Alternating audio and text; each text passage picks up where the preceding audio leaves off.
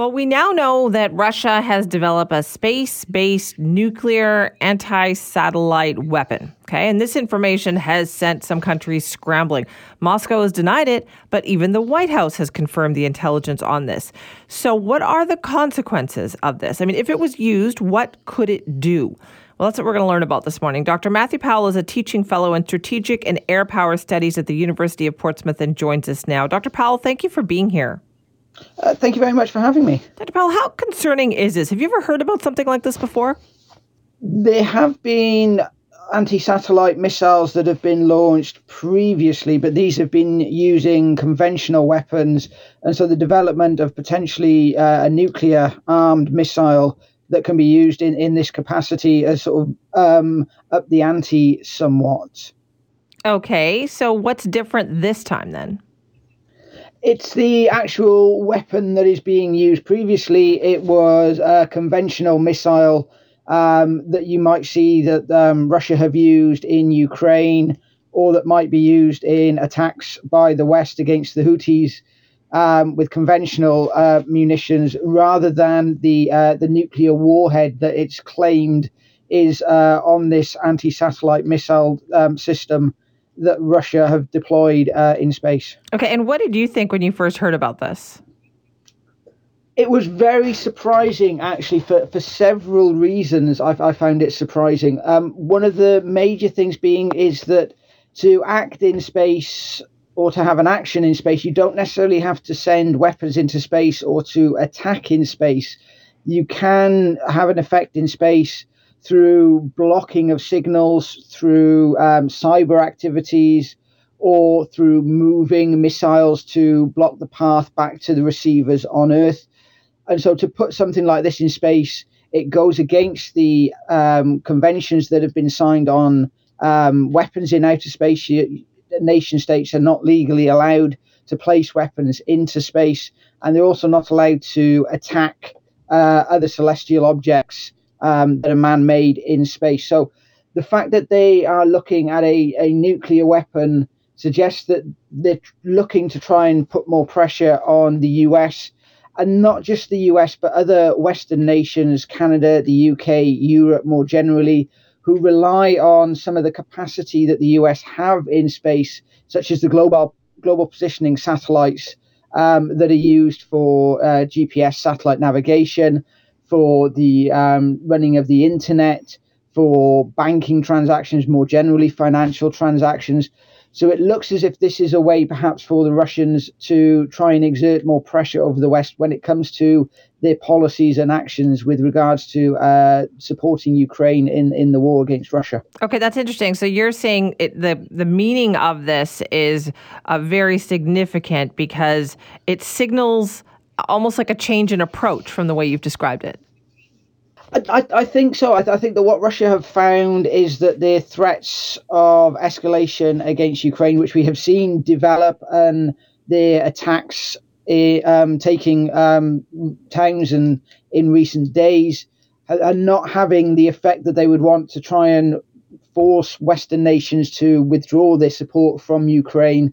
And so this is perhaps a new, more novel way of trying to show what Russia is capable of, how they might act in the future, and perhaps to send a wider message to not just the United States, but, as I said, to the West more generally, that they can take down certain systems that we've become reliant on as a society in order to try and get that change in policy, to try and ramp up the pressure to find that support against Ukraine withdrawn. Right. Dr. Powell, it does seem like the West was kind of caught off guard by this because there seemed to be a lot of surprise, a lot of shock. Nobody knew about this? There was no sign that this was happening? I think this is perhaps where the work of the intelligence agencies of the US and perhaps other Western nations might come in, that they may have been aware of these things happening and being developed. Perhaps they were caught off guard by the timing of it. Perhaps they weren't expecting the timing to occur quite as quickly as it has.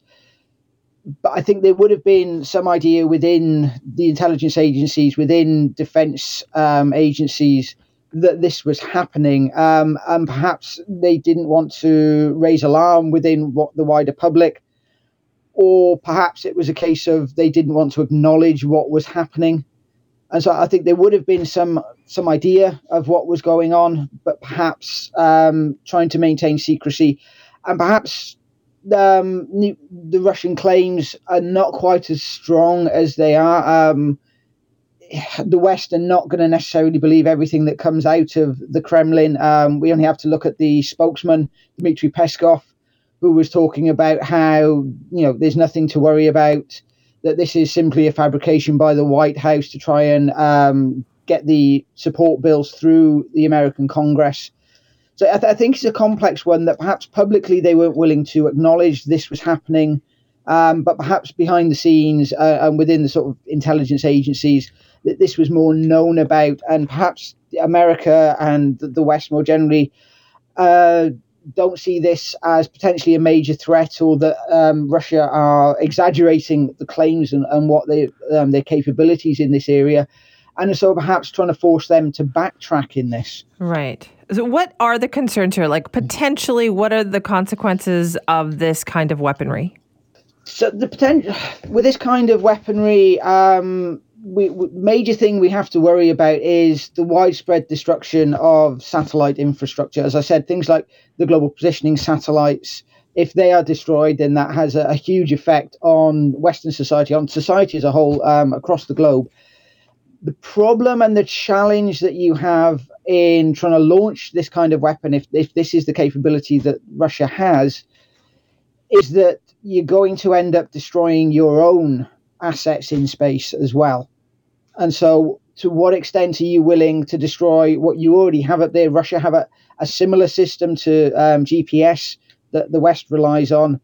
Are you willing to take that risk? And this has led some people who sort of investigate space, who talk about space power and space politics, to suggest this idea of mutually assured destruction in space, similar to that which we have with nuclear weapons, that whilst major nations across the globe have nuclear weapons, the chances of them actually using it are limited by the fact that they know the response that they will meet will be equal and will cause widespread devastation to them. So that there is a chance that major satellite infrastructure could be destroyed, but the Russians would then be taking a huge risk with their own, which they're heavily reliant on for surveillance, for intelligence details in things like the Ukrainian war. So they would cause problems to themselves, whilst also causing problems to the West as well. Right. This sounds like the Cold War all over again, doesn't it? There has been talk among commentators that this is the start of a second Cold War, and that we have the rise of China as well in the East, that perhaps could complicate matters when it comes to a Cold War and move to a three-power system rather than the two-power system of the initial Cold War. This is Russia, I think, trying to act from a position of weakness, though. I think this is Russia realizing that economically they're not as powerful and as strong as they were from the 1950s up to into the 1980s, and that perhaps they're trying to take some pressure off themselves, perhaps try to get sanctions reduced, or just gain an advantage in their war against Ukraine. But what we did see in the Cold War was a lot of proxy wars, as we see now in terms of the Russia-Ukrainian war. We had the same in the US war in Vietnam, where one nation would act in the country and the opponent wouldn't directly act, but would place resources, funds, weapons, support in the hands of the enemy that was being fought. So this isn't an unusual thing. And I think it's sort of perhaps a little bit too far to go to say it's a new Cold War. But if this is to emerge in the coming years and decades, I think this is where we could possibly see the origins of it starting to emerge, when historians look back and try and piece together when these things started. All right. So interesting. Thank you so much for your time and explaining this to us. Thank you very much. Thank you for having me.